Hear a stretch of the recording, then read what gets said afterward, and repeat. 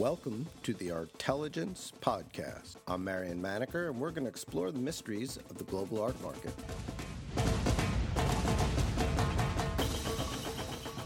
For 20 years, Jamie Niven was a key figure in Sotheby's business development team. He was also a frequent auctioneer for Sotheby's and for many charity events. In this conversation, we talk about handling clients, the loneliness of being an auctioneer, and Niven's new role at Athena Art Finance. Okay.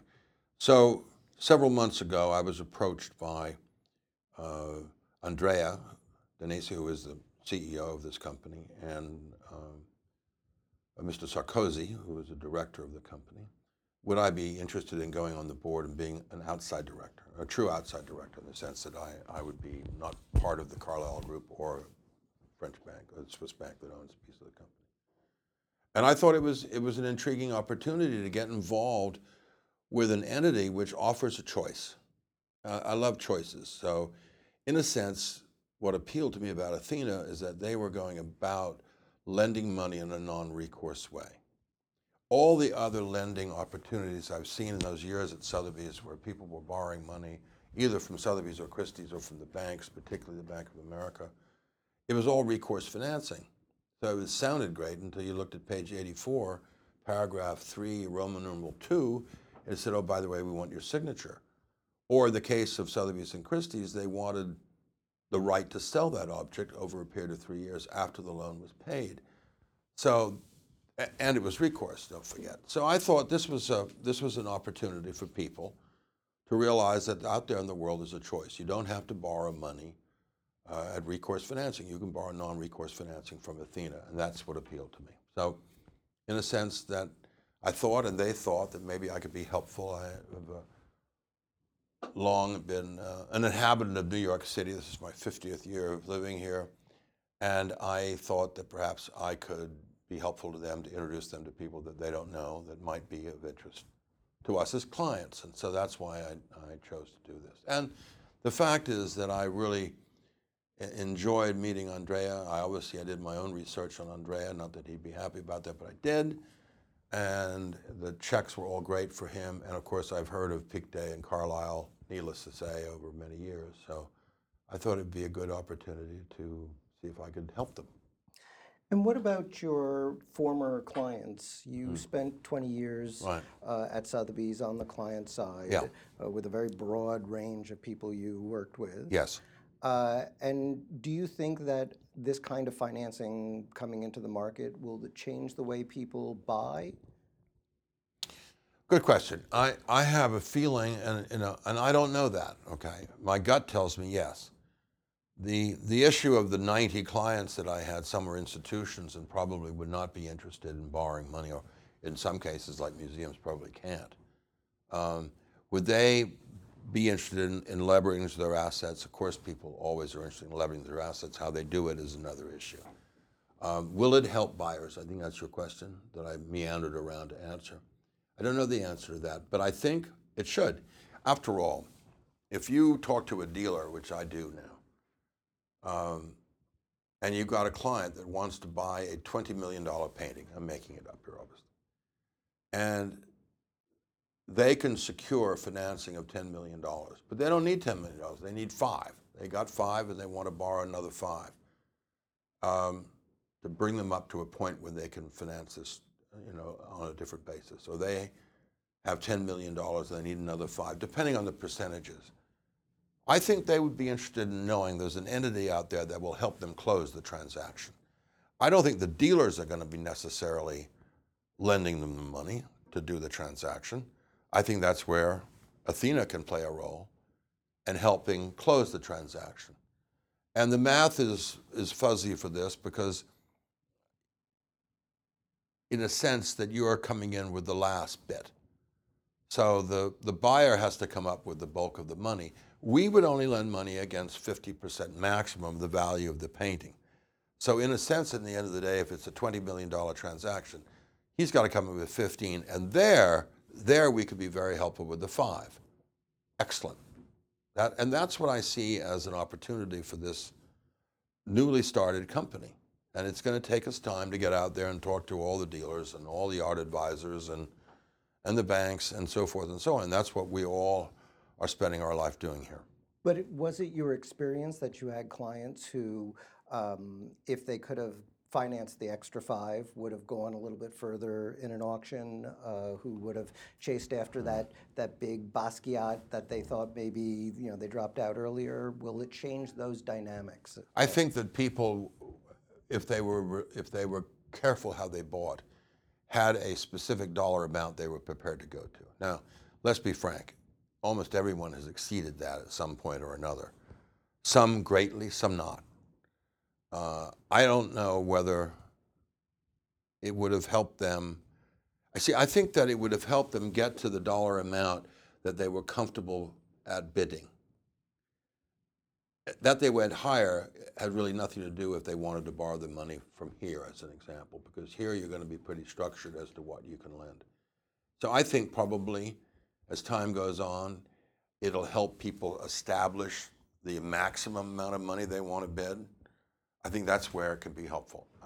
Above and beyond that, if they want to go higher, we can't help them do that because we've already established how much we're going to lend. And you got to be very cautious in this world. So I think it'll help people get in the game and give them that feeling of extra liquidity to play. I do. I'm interested in the sort of bookends of your career in the sense that the art market in 2014, 2015, 2014 because that was sort of the peak of this last Yes. cycle, seems extremely different from the art market of the late 90s, which was just waking up after a fairly long period. I guess you must have first started right around the time of the Gans sales. 96, that's correct. Which was the sort of starting gun Yep. that people would pay. And then we had the Orange Maryland in 98, and then sort of things really took off in 2002, 2003. Did you feel like you saw different types of people, clients in those years? Has the client base changed, I guess, is my question. Well, I think that clearly over a period of those many years, you had a change in people with money. You saw a rise in Russian buyers. You saw a big rise in Russian buyers, big rise in Chinese buyers. But you had a pretty strong American buyer group. I mean, over many years, Americans were important buyers. And they remain so. I think you saw a decline in European buyers would be my instinct. But there's always a new group. There's always a new group that makes money. Somewhere in the world, someone or some group has made money, even though others may not have done so well. And it seems to me that great art attracts that money. If you go back in time, go back 500 years, whatever you want to go back to, and you'll see that the very wealthy had in-house artists, for Lord's sakes, and they always were buyers of art. And the great English success stories of traveling all over the world, bringing back works of art and whatever, and Catherine the Great buying all the art in Europe. I mean, you just go back in time, people with money, once they've taken care of what their obligations are vis-a-vis their family and whatever, tend to want to buy works of art. And I think you're seeing that today. There'll be another shift today. You watch. It'll come from the Silicon Valley. You watch, there'll be collectors out there. There'll be people who really start to buy art. And that's another group. And you'll see it again. There'll be another round of Brazilian buyers, 5, 6 years from now. And I just think that, yes, of course the clientele changes, but it's the great paintings that come on the market that define the market in many respects. And I'm curious about the life cycle of a client. Does Yeah. someone come buy for 3 to 5 years and either feel like they've bought what they wanted, needed, and trail off, or do they stick with it, for a long period, or come back episodically? I've always believed that, and this is a general statement, obviously there's exceptions, but that people, when they build collections, they spend a period of time, call it 5 years. And they spend an enormous amount of money in those 5 years. 10 years later, when you go to them with an object that would fit well with their collection, they wouldn't think about spending that kind of money. because they're used to spending this kind of money over here on the left. And so I think that key collectors, vast majority, have a finite moment in time when they build a collection. And after that, they tend to not jump at the next deal. There are always exceptions. There are people that I've known over many years, one in particular who's now over 100, has never stopped buying and never bought anything for an investment purpose, just continued to buy great things. But most of the time, you run up against that price problem, is that people are used to spending this amount of money over here, and for them to reach to this new amount of money for the same kind of works of art that they have, it's a problem. It's a problem, and that's why you have changing faces in the art world. Is it just that feeling of when they were, they had the passion for it, they got anchored in certain prices, and now everything seems like, well, it's like real estate. If the apartment, the next up apartment has gone up significantly, it's just not worth it, and you're happy where you are. I think so. I think it has a lot to do with it, actually. I mean, it makes sense, actually, when you get right down to it. I mean, look, you've had an enormous run-up in prices in the contemporary art world, really enormous. And so let's say you were lucky enough to have been a buyer at let's say in the year 2000, I'm making it up, but 2000. Big problem in 2000, the over-the-counter market, as I call it, I still do, NASDAQ falling on its ass. You had a real decline in people's net worth, and if you were liquid then, you could have bought a lot of contemporary works of art for what I would describe as rather modest prices. Now, today, that buyer probably is not terribly interested in paying 15 to 20 times what he paid for those works. He might more likely be a seller. But there are collectors in other categories, American art, say, who today might, see bargains compared to what they were in the heyday of when they were getting in there. I think you're right. I think the American paintings market is the one that I would tell you, if I wanted to take advantage of a decline or a softening, if you will, in the real market, I would say it's American paintings.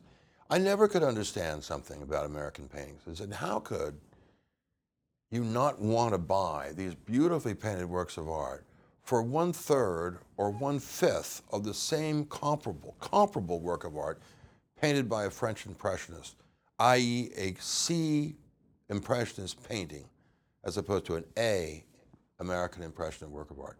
I'm a big fan of American paintings. I probably will go to my grave being a fan of American paintings. But I do think that it's an opportunity today as a softening of that market.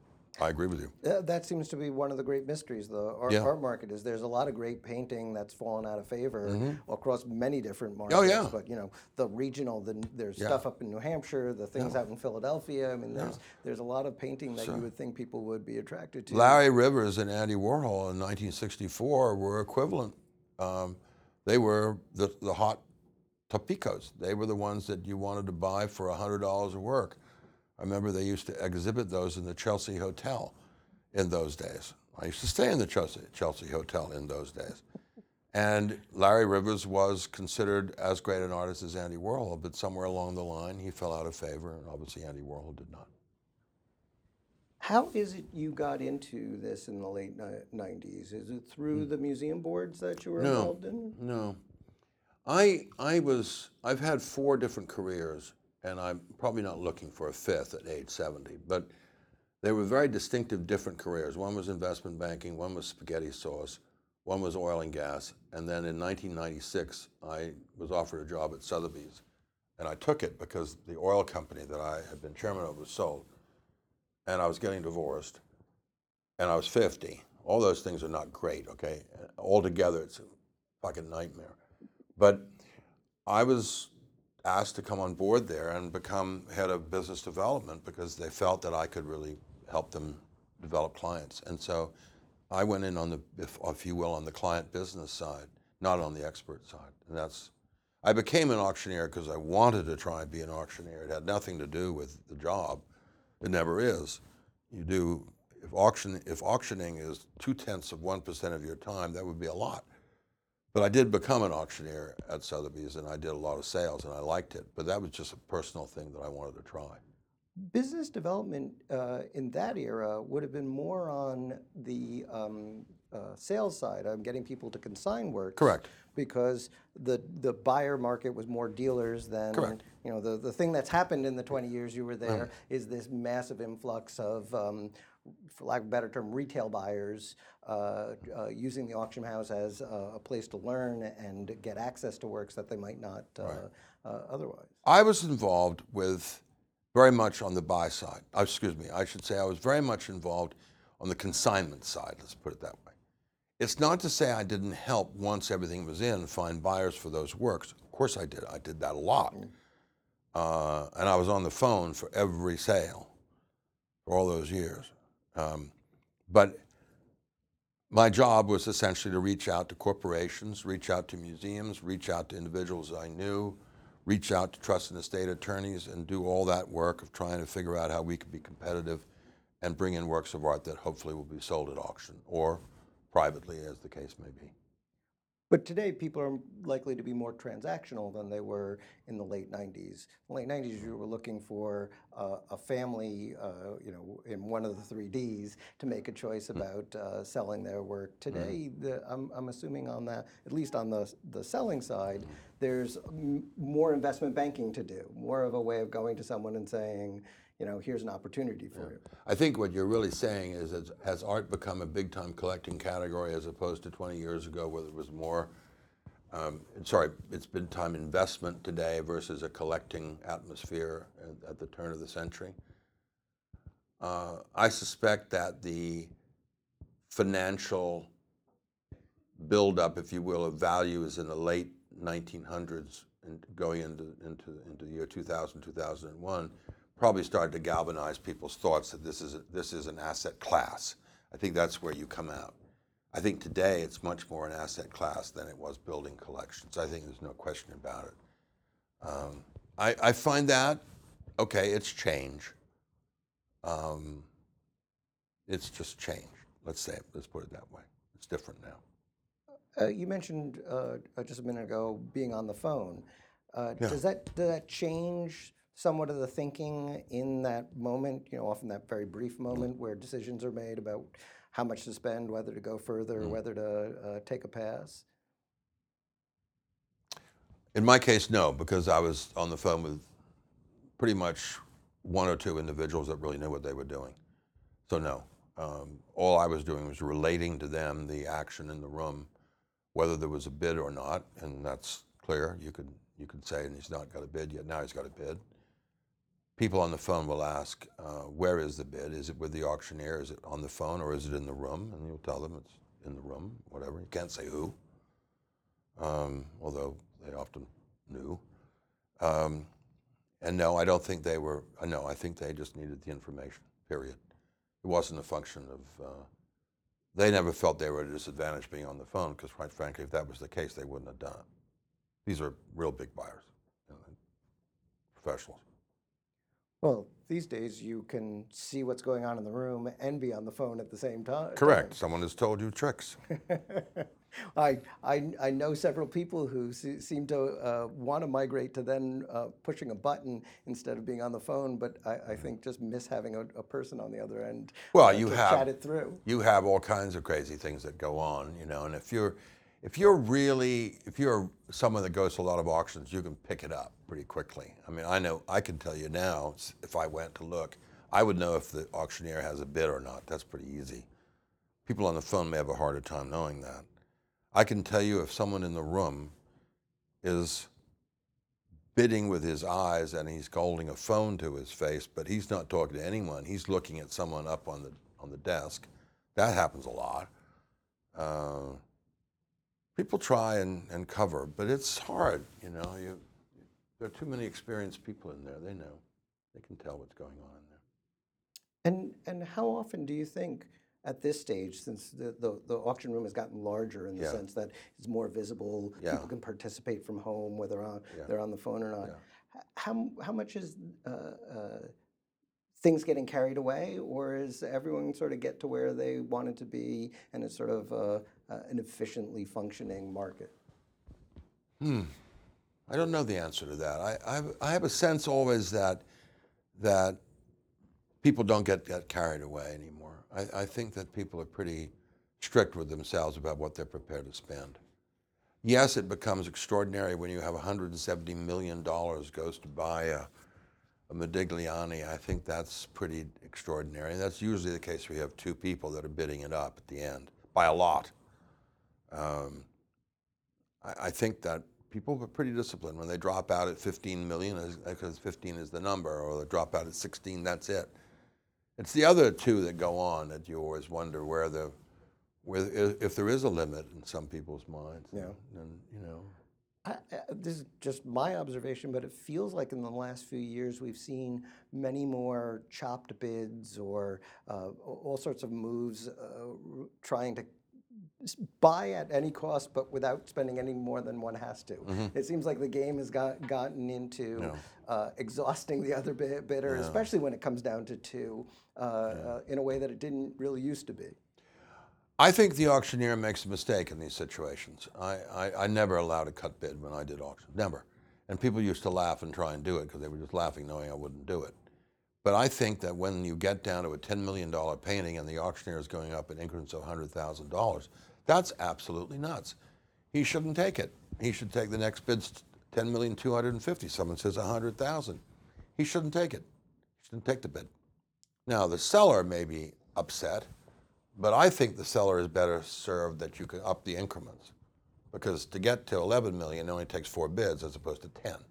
People run they get exhausted or they get restless. Or I just think you should stick to your guns. I think your increments should be based on what the increments are stated. Do you think that's the auction houses trying to placate the sellers, sort of No. caving in on that? No, they're trying to hold the bidder in. They're trying to keep the bidder. But as you get more and more online, and online bidding is a function of what the increments are.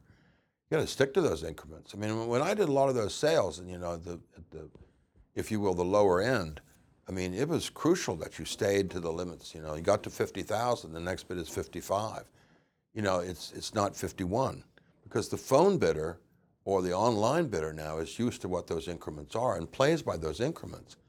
So I think that they're making a mistake. I really do. I mean, I also have a pet peeve about all this, which is, this is going to fascinate you. It's got nothing to do with Athena, is that I never understood why you had to have these silly run-ups of an object. If someone wants to sell an object for $1 million, so why not say the reserve is $1 million? Why have to say, I have 850, I have 875, I have 900. You don't have jack shit. Yeah. I have 925, 950, 975. You're looking desperate for someone to say they got $1 million. I think that's misleading to people on the phone. I really do. And I never liked it. And I voiced my opinion, which, as you can imagine, fell on deaf ears, but I really think it's wrong. I think you could speed up the auctions dramatically, and you'd have anyone, $1 million? Nope, well, it passed. Lot number 2. And afterwards, people come in and bid, always, in the aftermarket, so they bid $950. But I think the secret to it is to hustle it along and start where the number is. Who are you kidding in the end of the day? Well, that seems to be coming in little places around. Heritage does this a little. I noticed Artsy started doing this, where you can see the bids that are left before the auction, so you already know if there's action, as it were to begin with, and it makes a lot of the warming the room up unnecessary. Yeah, I mean, as an auctioneer, for example, in my day anyway, it was all manual, and so I knew in every lot how many bids there were, the number, who the person was bidding, not the person itself, but the paddle number, and you had to figure out very quickly what the right number to say was. You couldn't just jump to the highest bid, because that's not fair to the person that left the bid. You have to be quick. But in the end of the day, I would have been much better to say, I've got a bid of 50 grand. Anyone want to top it? No? Sold. You see, what the hell's wrong with that? I don't know. I guess I always say I disagreed with my colleagues on that one. Well, especially when you have a lot of works to get through. I mean, in those lower price sales, there's merchandise to move in a finite amount of time. I mean, I used to do 220 lots in 4 hours. That's a lot. That's a lot a minute. That's very hard to do, by the way. Nowadays, they bring in they bring in reserves on that thing. I used to have to struggle away on this thing. I'm exhausted, but I hauled off the podium at 2 o'clock, about to cry.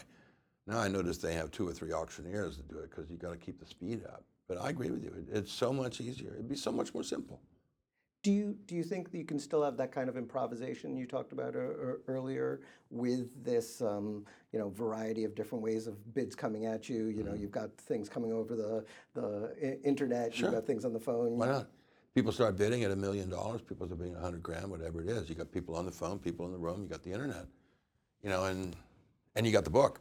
Don't forget the book. The book's got the bids that are left, as they call it, with the auctioneer. Only that auctioneer knows, and the person that put the bid in. No one else knows. And in theory, only the auctioneer and the person that puts the numbers in, and the most crucial person is the client relationship person, to know what the reserve is of that object. That's a big, big, important difference, that the auctioneer knows that and knows where to start for that reason. And does it feel like that game, of adjusting reserves, which we've had at crucial points, some evening sales where, an auction at the other house has gone poorly, and you can see everything's been recalibrated, and the next night it'll go very well because there's information, everyone can work their clients and say, this is what you have to be realistic about. And I agree with you, that happens, but then the buyers have to get that feeling. So the way you do that is you have a big meeting and you try and get the reserves down. And that's what everybody does. Even if you got a successful painter, they always tell you, get the reserve down. Constant pressure to do that. All right. So now you've had, Christie's had a bad sale, and now you're facing the music, right? You got all the reserves down. You go out there. It's very important that the auctioneer is able to sell a bunch of things early, way below what the estimate is. Now the message is out that the reserves are down. You can't tell people, in theory, you're not supposed to anyway, what the reserve is in the first place. So you shouldn't be telling them what the change reserve is. Now, I'm not telling you people don't do it. I suspect they probably do, but it's not kosher. So frankly, that's the secret. So you get up there and all of a sudden you got an estimate of $300,000 to $400,000 first lot, and you sell it for $200,000. People are going to perk up a little bit. They said, there's a game here.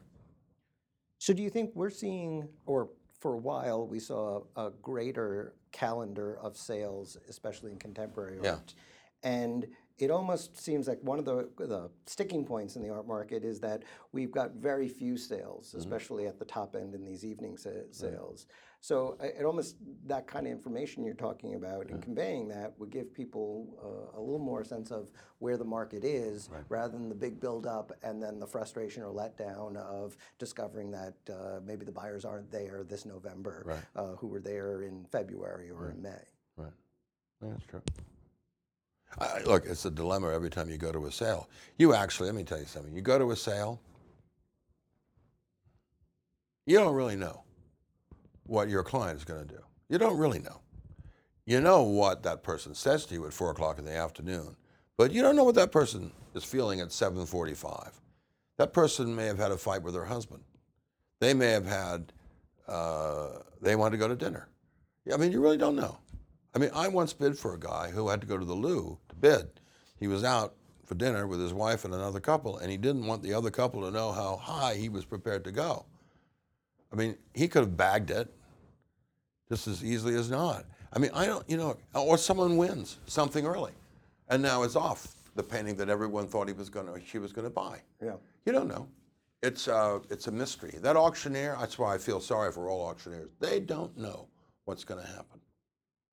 And let me tell you something, that's a very, very lonely feeling when you get up there and you don't really know. You hope, but you don't know. I have to say, those evenings that don't go well, aren't they awful? it is very hard not to have a great deal of sympathy for the person who's got to tough it out for another hour, calling out every last bid, hoping to get something going.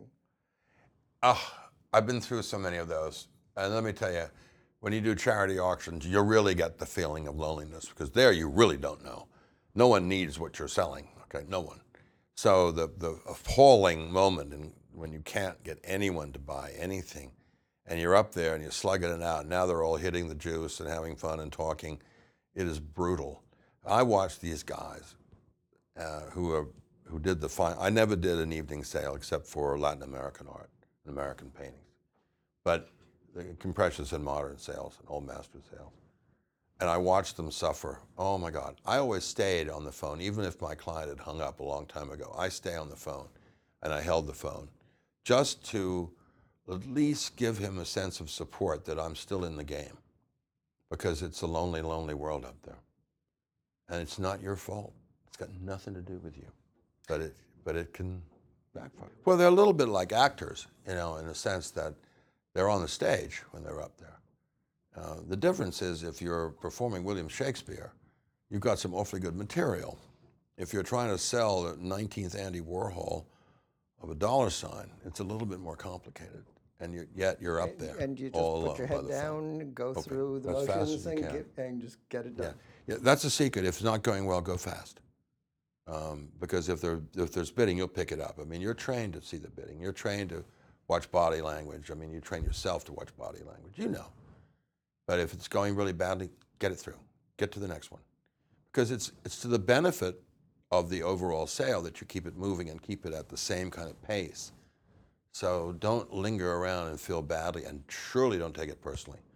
Take it personally, you're look in the eyes like a deer in the headlight kind of look. That's a terrible look for an auctioneer. Every lot you gotta feel like, this is gonna be it. You gotta stand tall, and you gotta spit it out, and you gotta be strong. That's the way you do it, because it's a disservice to the next client, the next seller. What about the reverse? What about when you have one of these sales that just runs away and everything's selling? Fabulous. Fabulous feeling. You get off there, and everyone thinks that they did such a good job for the house, and you just were the auctioneer. Well done, well done, well done. It's failure has what? One owner, and success has 400,000. Yeah, I think when you have I've had a few sales where it's called a white glove sale, where you sell everything. It's very rare that happens. And boy, I tell you, step down, you've had a white glove sale, you feel like you are maybe the best auctioneer in the world. You're not, but you feel it. Thank you for listening to the Artelligence Podcast. Visit us at artmarketmonitor.com.